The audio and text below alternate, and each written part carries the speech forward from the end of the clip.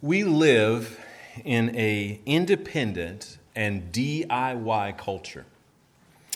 We love to pride ourselves with doing things ourselves. YouTube, for example, has created the opportunity for all of us to become experts at anything that we want to pursue. You can literally find a video on YouTube to do practically anything you want to do. If you want to learn how to play the piano, there's a video for that.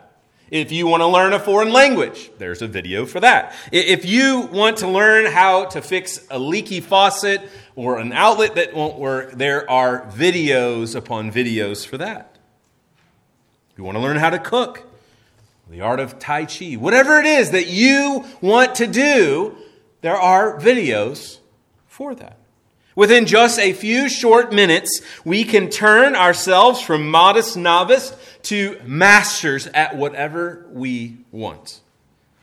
But, as anyone would really, if they had any sense of reality, know, that in order to learn anything as complex as an instrument like the piano, or fixing a faucet, or learning how to cook, we know that we cannot become masters in and of ourselves. But there is this insatiable desire in us to be independent. It's not because we're cheap and we can't spend the money to hire a plumber or an electrician or to pay for piano lessons, though perhaps that's somewhat motivating us and why we want to just quickly get on YouTube. There is a sense in us, independent. We want to do it ourselves. We want to do it our way. And there's some in which there's nothing wrong with that. Nothing wrong with learning how to fix something yourself, for example. But it is this independent spirit that often runs us into trouble when we get into spiritual matters. It is this independence that typically shows up most clearly in our prayerlessness. We pray little because all we need is a quick video to fix our problems. We have a marriage problem, and so we watch a marriage video. We have a discipleship issue, so we watch a discipleship video. We look for quick fixes to spiritual problems. We pray little because we are on our way to becoming masters of our own lives. All we need is a quick fix, or so we think. We pray little because we think of God as no more than a benevolent grandfather ready to fulfill all of our life's dreams. When we pray, we often are the object of our own prayers. Consider for a moment what it is you actually pray for. Now, perhaps you're like many, you just rotely pray. You pray the same prayers every day. Have you ever paused for a moment and thought about what you're actually praying for? Or perhaps you are more thoughtful in your prayers and you have a prayer list perhaps you pray through, writing down perhaps other prayer requests. Have you considered how man-centered your prayers often are? Prayers for physical need. Nothing wrong with that. Prayers for temporal provisions. Think with me, when was the last time you prayed? Perhaps it was this morning. What was it that you prayed for? What was it that you wanted God to do? How is it that you wanted God to act? What was it about the character of God in your prayers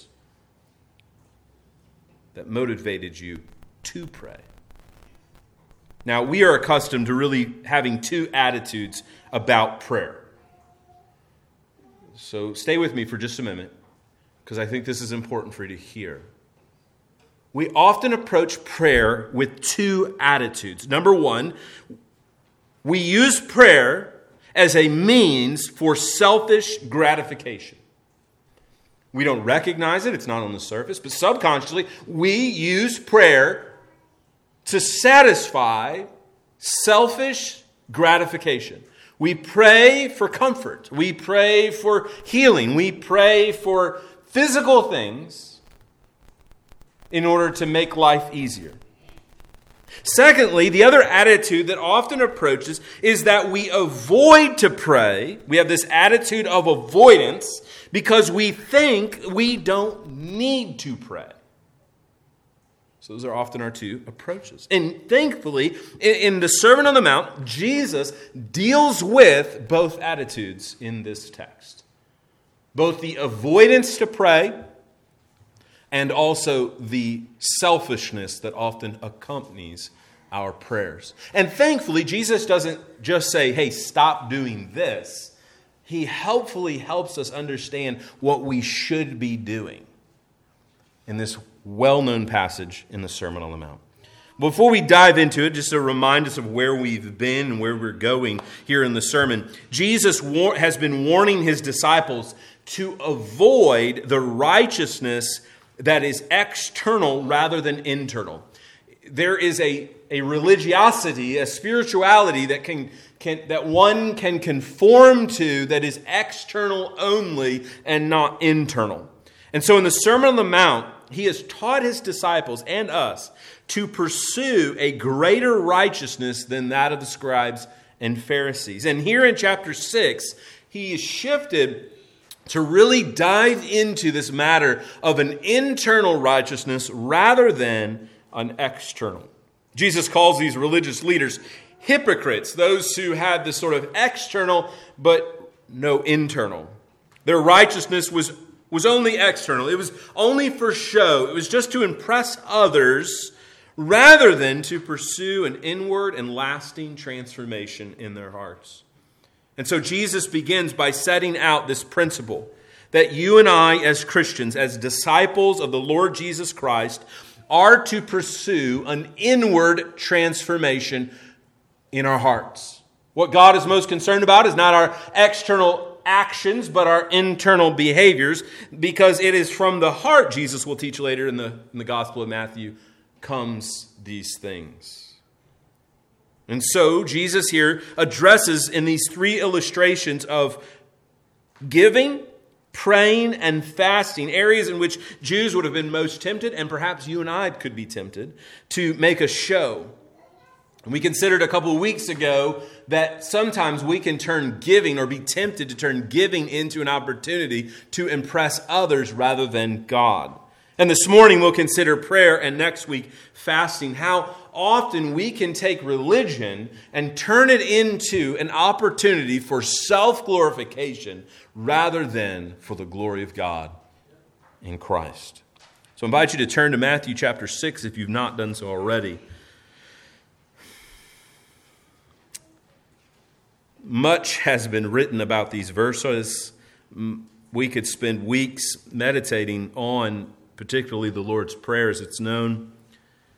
And so we'll give a 30,000-foot view of it this morning and leave for later study of the finer details. Beginning in verse 5, Jesus speaking, he says, "And when you pray, you must not be like the hypocrites, for they love to stand and pray in the synagogues and at the street corners, that they may be seen by others. Truly I say to you, they have received their reward.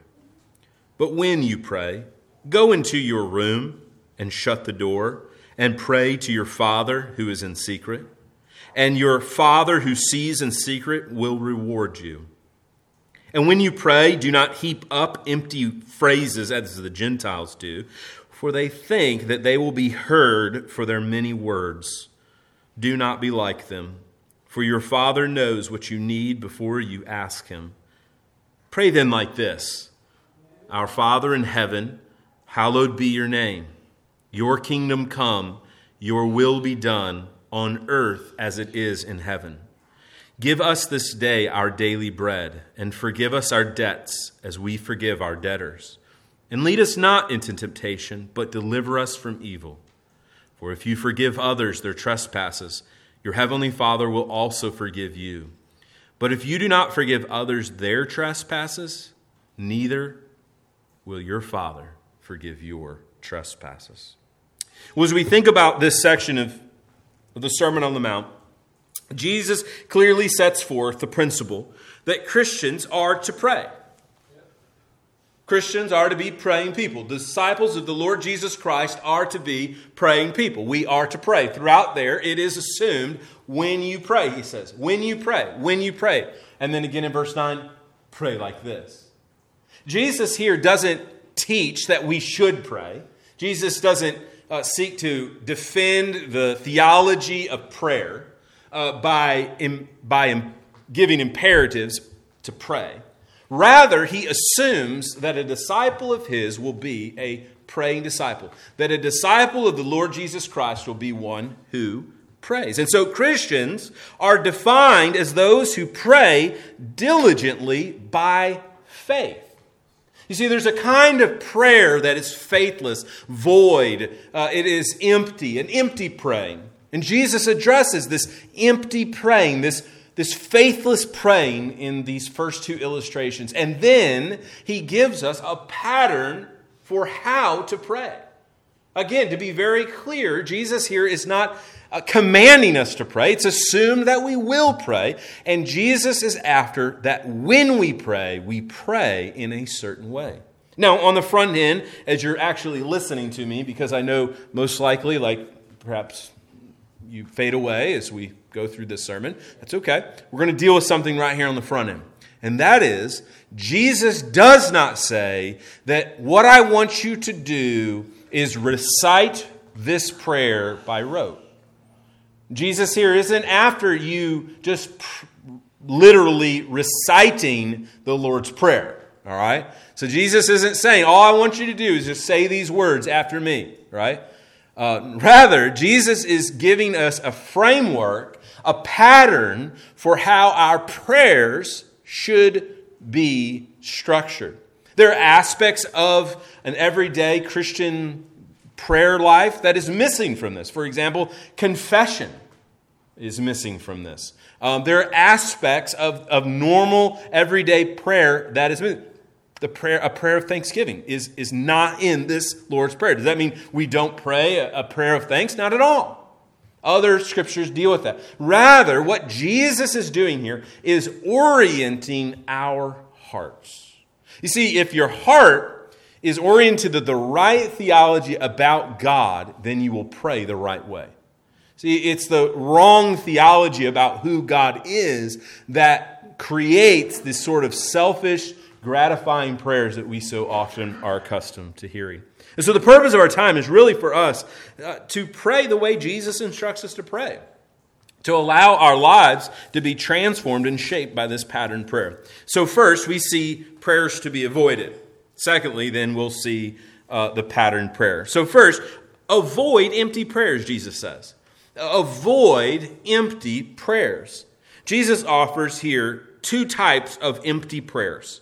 First, in verses 5 through 6, Jesus here says, avoid praying for the praises of men, but pray in secret to a God who sees in secret. Jesus identifies what the hypocrites were doing, these religious leaders. They love to go out and pray in places where people would hear them. Now, it is not wrong to pray in public. Jesus isn't condemning public prayers. After all, we would all be in sin this morning because we prayed publicly, right? Jesus isn't after public prayers. A devout Jew would have prayed naturally out loud at several times throughout the day. Of course, the pinnacle example in the Old Testament of that would have been Daniel, praying 3 times throughout the day, even though he was commanded not to pray. And so Jews would have naturally prayed publicly. But it's not so much the publicness of the prayer, but the motivation in the public prayer. Notice what he says. For they love to stand and pray in the synagogues and at the street corners that they may be seen. Purpose statement, they may be seen by others. You see, the purpose for their public prayers wasn't that God would see, that God would hear, but that others would hear. Now, if you've been a Christian a number of years, you have seen this hypocrite, haven't you? Oh, you've heard him pray. He has the ability to remember King James language, doesn't he? When he stands and prays, oh, thou my God, right? I mean, you're right, and it tends to get a little boastful, and right. You all have seen this prayer. You all heard this prayer before. One who prays that others may be wowed by them. I remember as a young seminary student sitting and you listen to the way young seminary students would pray. And often they would pray as if they had been hanging out with Jesus all day. But in reality, they were praying all these big theological words in order to impress the professor and not to impress God. And Jesus here warns against such empty praying, that where we might be tempted to pray in such a way that we care more about what men have to say than the one true object of prayer. You see what's happening here is that the object of worship has changed from God to man. This is what Jesus will address in the Lord's Prayer. Interesting enough, Jesus begins the Lord's Prayer by calling attention to the worship of the one true and living God, because that is the very fundamental issue that was missing. Prayer had been turned into a means of self-glorification rather than the glory of God. And notice the theology that Jesus uses to address this issue. That is the character of God. And this is a principle I want you to understand, that your prayer life will be transformed as you understand, and to the level and depth in which you understand the character of God. You pray little because you don't know God. Because if you knew the God of the Bible, your knees would be bent every day and all day. You see, this is what Jesus is addressing here in this particular passage. Look here at verse 6. But when you pray, he says, go into your room and shut the door and pray to your Father who is in secret. And your Father who sees in secret will reward you. Jesus describes here, and some have taken this a little too literally, but Jesus isn't after literally going into some closet or something of that nature and praying. Jesus is after the heart, all right? So for all you fundamentalist literal folks, just chill out for a moment. Jesus doesn't mean literally find the most inner room in your home and close the closet and be weird. All right? That's not what Jesus is after here. He is after your heart. In other words, go to a place where you're not tempted to put on display your prayer life. Go to a time, a place. It may not be a place, it may be a time. Go to a particular time of the day where no one can see you. Let the one object of your prayer life be God and not you. Right? But when you pray, he says, go into your inner room, shut the door, right? Be isolated, shut away, closed off. And here's the theology. Look what he says. Your Father who is in secret, In other words, the object is unseen, the unseen eye of God, the omniscient eye of God, the all-knowing and all-seeing God. This is who you're praying to. And then he reiterates this idea, and your Father who sees in secret will reward you. Now, Jesus doesn't develop the theology of the fatherhood of God in this sermon. He just leaves it for your own mind to be informed later by the apostles' teaching on this matter. But this is a profound statement. We're going to deal with it in just a moment in the Lord's Prayer in a moment. But it would have been unheard of for a Jew to have understood themselves to be in a relationship with God such that they would have called him Father. There's just a number of obscure Old Testament passages that even alludes to this theology. Jesus here is indicating that there is a new relationship between the Christian and God. Namely, that they are a son or daughter of the Father. And he says, go to the Father who's in secret and pray to him. In other words, when you pray publicly in order to impress others, your object of worship has turned from the one true and living God and his character to another.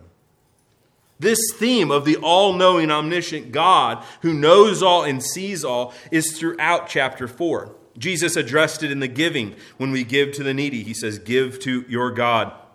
who sees. And then in fasting, seek your God who sees. Look there at verse. Fast may not be seen by others, verse 18, but by your Father who is in secret. And your Father who sees in secret will reward you.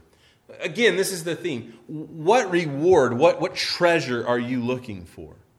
I hit this point pretty hard 2 weeks ago.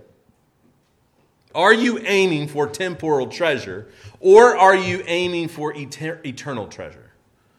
Jesus, of course, will spend an entire section, beginning in verse 19, on laying up treasure in heaven, rewards in heaven. In other words, you're wasting your time if all you want is the praises of men. Seek the praises of God. Well, he goes on by saying not only avoid the temptation to pray for the praise of men, but avoid praying, he says, without faith. But by faith, believe that God knows your every need. Look what he says, verse 7. And when you pray, do not heap up empty phrases as the Gentiles do, for they think that they will be heard for their many words. Now, much to do about nothing has been made of this passage, what exactly Jesus means. First, he deals with the Jews. Now he deals with the Gentiles. He deals with a practice among the Gentiles in which they would have perhaps recited certain words over and over again. We don't know exactly what this would have been, but Jesus here addresses the very heart of the matter. For they think, it is their heart, it is their faith, it is their belief, that they will be heard for their many words. So there's a correlation between the quantity of their words and this deity's action. They thought that by having a lot of things to say, they would be able to twist the arm of such deity that would then act. Jesus says, don't do that. Don't approach God like the Gentiles do, thinking that you need to twist God's arm in order to get him to act. Perhaps that's been your approach to prayer. God won't hear my prayers because I did this, because I didn't do this. You see, we often do it through other spiritual disciplines. We don't read our Bibles. We don't attend church. We don't do something. And we think that God doesn't love us and that God can't hear our prayers. We treat God and we try to entreat God and impress him with our gifts of righteousness as if this is the means by which he will act. That's not what Jesus says. Look at what Jesus says. He says, do not be like them. Why? Verse 8. For your Father knows what you need before you ask him.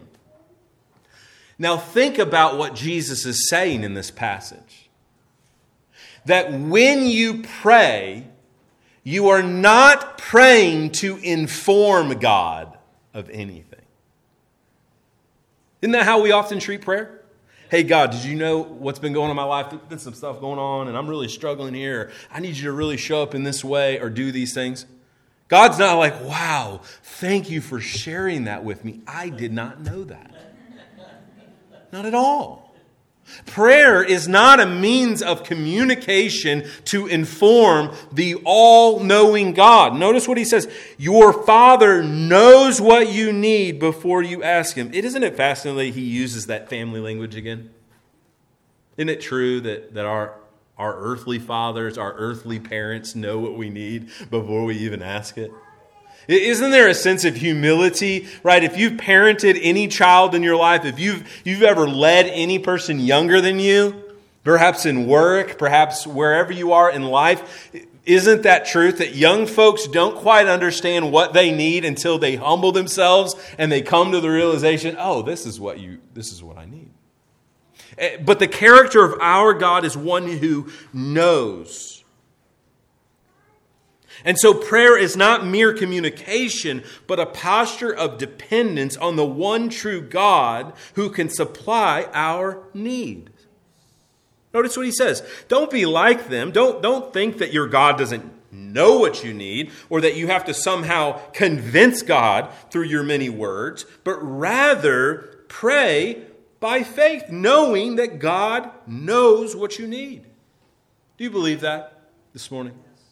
Do you believe that God already knows what you need? So why pray if God already knows your needs? It's a great question. If the truth is that God already knows what I need before I ask Him, why do I need to pray? Why don't I just sort of sit back and let God act? Because it is the strange providence and mystery of our eternal God that He would invite His people into this process. That God uses the prayers of His people to bring about His eternal purposes. This is a tremendous mystery, one I cannot explain, but it is how our God acts. Our prayers are the means God uses to act. And He knows our every need. This means that our prayer lives must be that of faith, seen both in the object of our prayers.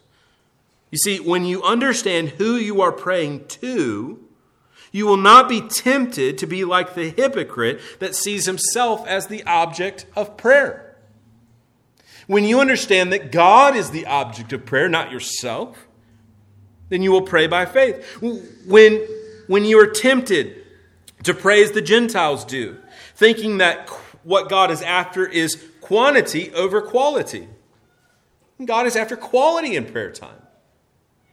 You don't have to pray for thousands of minutes in order for God to hear you. It is not as if God is going to hear you. Again, Jesus isn't teaching against, faithfulness in prayer and persistence in prayer. Of course, he will teach that later in this gospel. But rather, the heart of the matter, the spirit of the matter is that we pray by faith.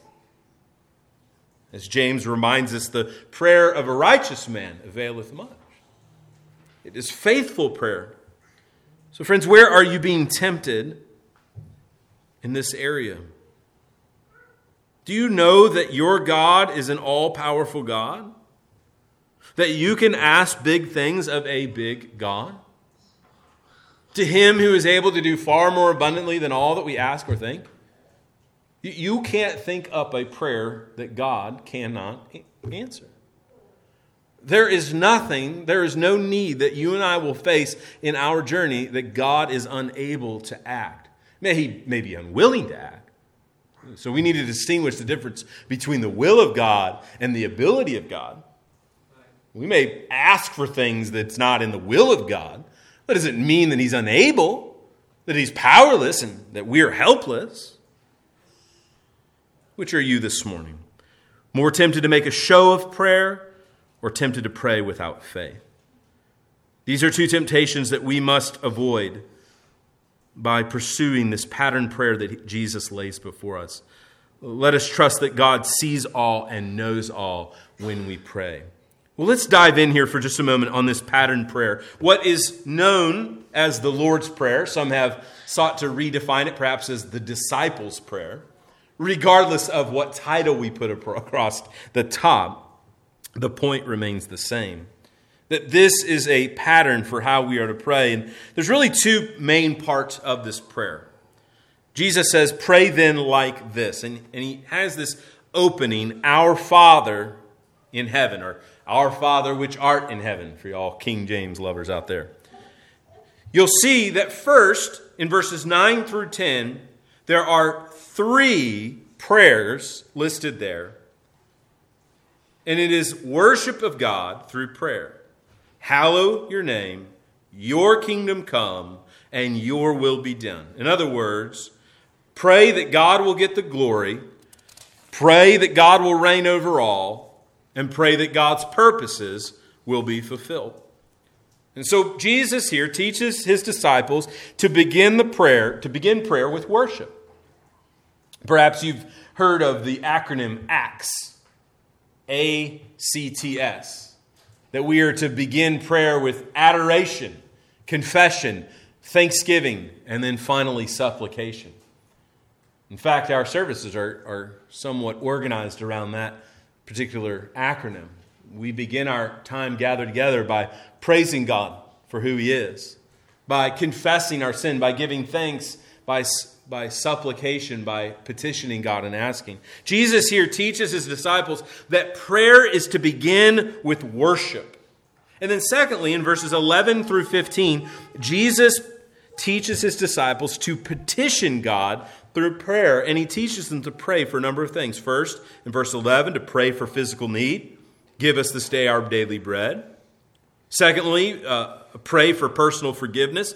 Forgive us our debts as we forgive our debtors. And then finally, in verse 13, a prayer for protection. Pray for protection from temptation and sin.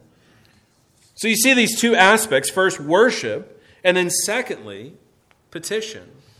In other words, our petition is to follow our understanding of who we are praying to. That if we submit ourselves to who God is and His character, then our petitions, our requests, will be rightly oriented. Jesus begins this prayer by identifying the object of our prayer, that is, our Father in heaven. Notice these words that Jesus strings together.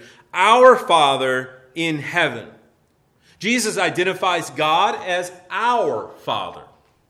Not my Father, not your Father, but our Father. Throughout this prayer, it is corporate in nature.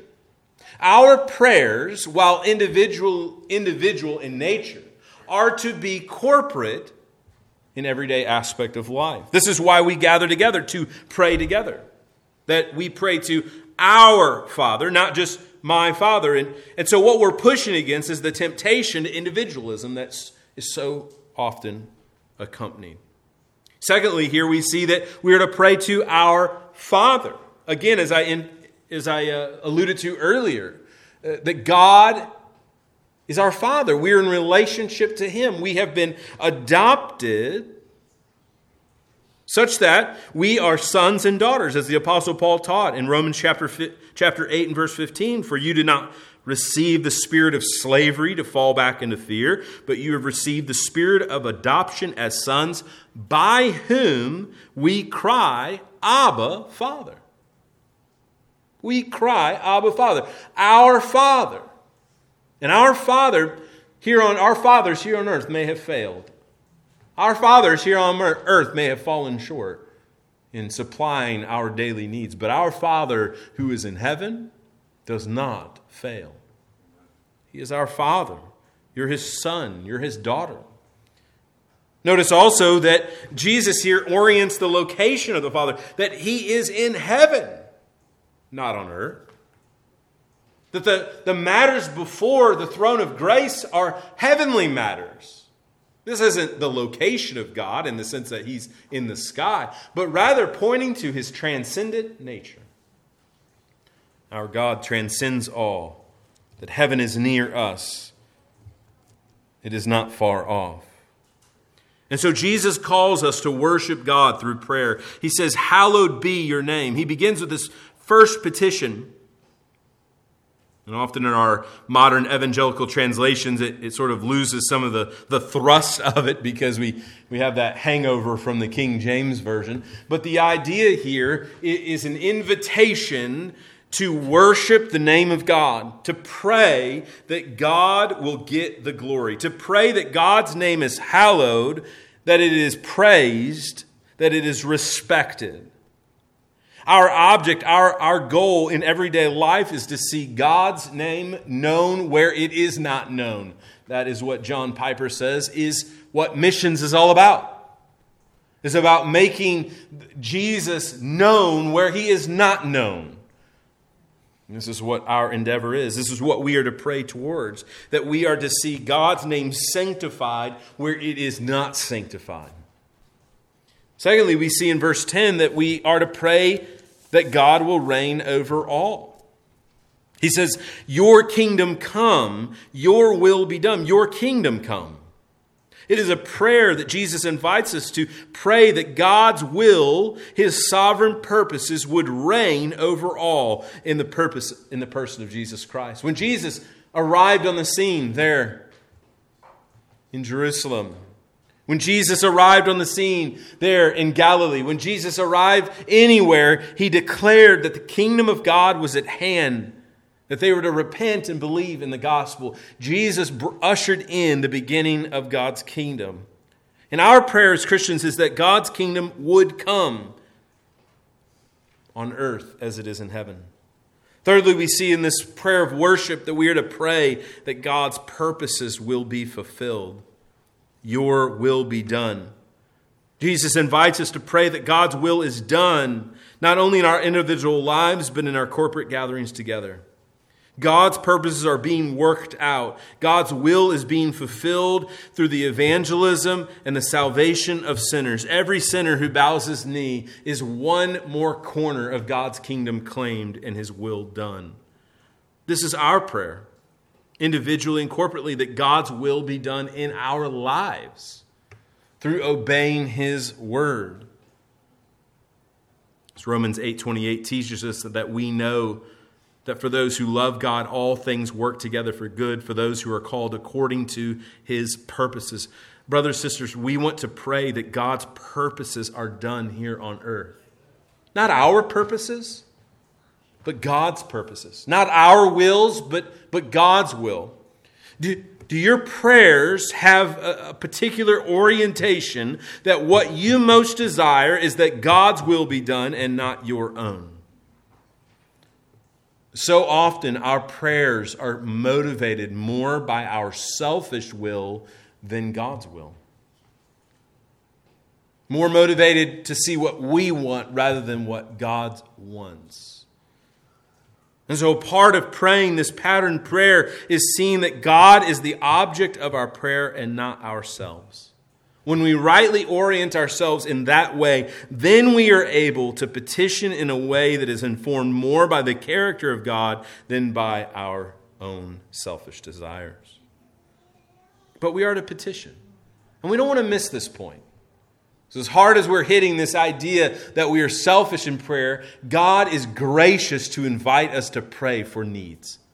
Again, it is not wrong to pray for physical needs. It is not wrong to pray for our health or to pray for prosperity, to pray for physical needs. In fact, Jesus invites us to do the same. Look there at verse 11. Jesus says, "Give us this day our daily bread." It is a petition. It's a prayer for physical need. Jesus used an imagery, a picture. Give us this day what we need for tomorrow. Give us what we need to supply our every need. As the Apostle James taught us, is anyone among you suffering? Let him pray. Is anyone cheerful? Let him sing praises. Anyone among you sick? Let him call the elders of the church and let them pray over him, anointing him with oil in the name of the Lord. It is not wrong to pray for physical need. Jesus himself teaches us to pray that God would supply. But it is a posture, isn't it, of dependence? It's a posture that we can't receive our daily bread. You know, for you and I bet you we have perhaps refrigerators stocked, freezers. If we were in a pinch and we didn't have any money, I bet you we could scrounge something up to eat today. I mean, we are Americans after all. We could run down to McDonald's if we needed to, get one of those dollar burgers. We could scrounge up $1 perhaps. But in this particular culture, many day laborers would have been paid that day. They wouldn't have been paid at the end of the week. They would have received what they needed for that day. They didn't know if tomorrow was coming. They didn't know if bread would come, resources would flow. It was a sense of life or death. And you and I need to have a sense of warning here in this culture where we have a stockpile of things, where we can hoard things and we can keep things and feel safe in our things.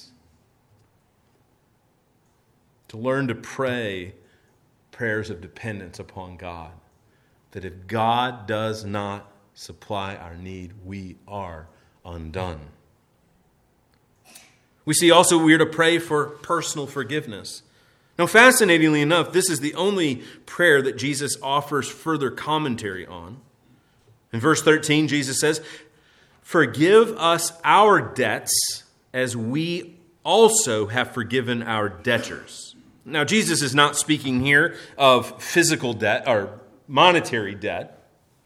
that we've paid off our credit card bill, and well, those folks that have borrowed money from us, they've paid back their debts. Not at all. Rather, what Jesus is calling on here is for personal forgiveness. Forgiveness not only of ourselves and forgiveness of others.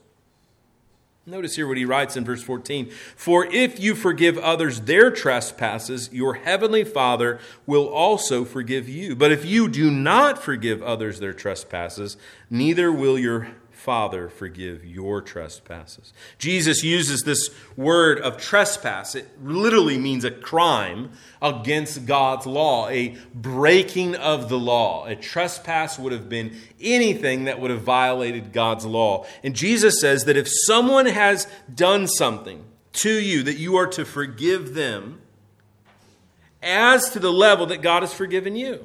If you have been forgiven, then we ought to be forgiving people. Jesus warns here that our vertical relationships and our horizontal relationship are related. That we are arrogant to believe that God would hear our prayers for forgiveness if we are unwilling to forgive others. In fact, the New Testament teaches that it is an oxymoron for someone to have been forgiven by God to withhold forgiveness from others. In other words, if you have truly been forgiven of God, then you forgive. That doesn't mean it's easy to forgive. It doesn't mean it just happens easily and at the snap of a finger. But our desire, our aspirations must be that of forgiveness of others. We're to pray that we would be forgiven and that we would forgive others. And this morning I wonder, are there those in your life that you are unwilling to forgive? How is that affecting your prayer? How do you haughtily go before God with pride, asking for personal forgiveness, all the while withholding the forgiveness of others? You remember Peter asked Jesus this same question. He's like, all right, Jesus, I got a question for you. It's going to be a good one. His disciples had the knack of asking really good questions.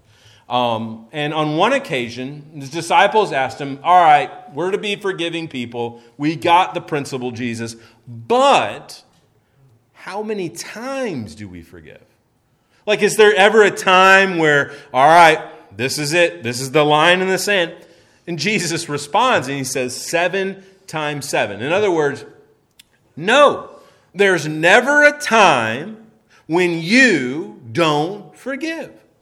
There's never an occasion where, as a believer in Christ, you're unwilling to extend forgiveness, where you're unwilling to seek reconciliation. Never a time, he says, that we are to be people who forgive. Now, that doesn't mean that you become best friends with those who've hurt you and all things are well. But it does mean that you forgive them, that you take it to the cross, you lay it at the feet of Jesus, and you trust the Lord. You trust His judgment, you trust His justice, and you don't seek vengeance yourself. As Christians, we want to pray for personal forgiveness, and we do want to see the salvation of even our enemies, as Jesus has taught us at the end of chapter 5 here in the Sermon on the Mount, that we are to love our enemies and pray for those who persecute us. Let that be said among us. Finally, here Jesus prays that teaches us to pray for protection from temptation and sin. Verse 13, and lead us not into temptation, but deliver us from evil. Jesus encourages us as His disciples to pray that we would be protected from temptation. Now again, this doesn't mean that God is tempting us and that God would then lead us into temptation. That's not the idea here. Rather, that we would be protected from temptation, that it would not overcome us, that we would not succumb ourselves to temptation, but that we would be armed up and guarded from it. More than that we would be protected from evil. Deliver us, he says, from evil or the evil one. Deliver us from any form of evil that we might face. Jesus similarly prays in John chapter 17, I do not ask that you take them out of the world, but that you keep them from the evil one. Or 2 Timothy 4:18, the Lord will rescue me from every evil deed and bring me safely into his heavenly kingdom. Friend, when is the last time you got up in the morning and prayed, Lord, keep me from temptation today? If you wondered that maybe you befall temptation, you fall into temptation, you struggle with temptation because you rarely pray that God would protect you and deliver you from it? Let us be more proactive rather than reactive to temptation in our life.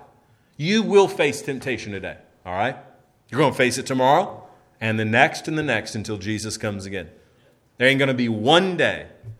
Hence why we sang, I need thee every hour.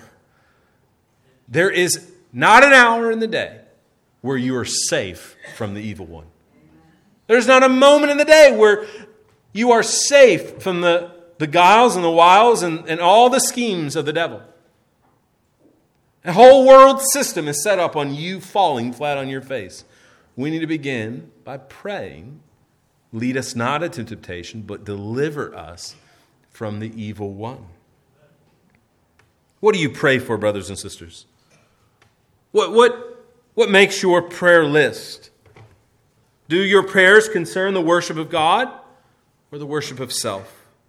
Do your prayers focus on the right things or the wrong things? Let us not just merely recite these words, but rather let them inform the things that we pray for. Now, very clearly, you'll see in your English Standard Version, or if you have another modern evangelical translation, you'll see, for thine is the kingdom, the power, and the glory, missing. All right, so the translators didn't delete that, all right? Some of the oldest manuscripts, that's missing. It was probably added in centuries after the New Testament was written, and therefore why it doesn't show up in this particular passage. But the point for us that remains, that God has called us to a life patterned after prayerfulness. That you and I want to not merely utter these words rotely, but allow them to affect our hearts and lives. Prayer is the means that God uses to bring about his purposes. God is inviting you. He's inviting us as a congregation into what he is doing around the world. And so may we be those who are known for our diligent prayers, prayers of faith, as we entrust ourselves to the glory of the Father through Jesus Christ. Let's pray. Father, we pray this would be true of us this morning. Much more could be said about this rich passage. Lord, may we spend a lifetime meditating on this prayer and how you've used this prayer to transform the world around you. For your glory, we pray in Christ's name. Amen.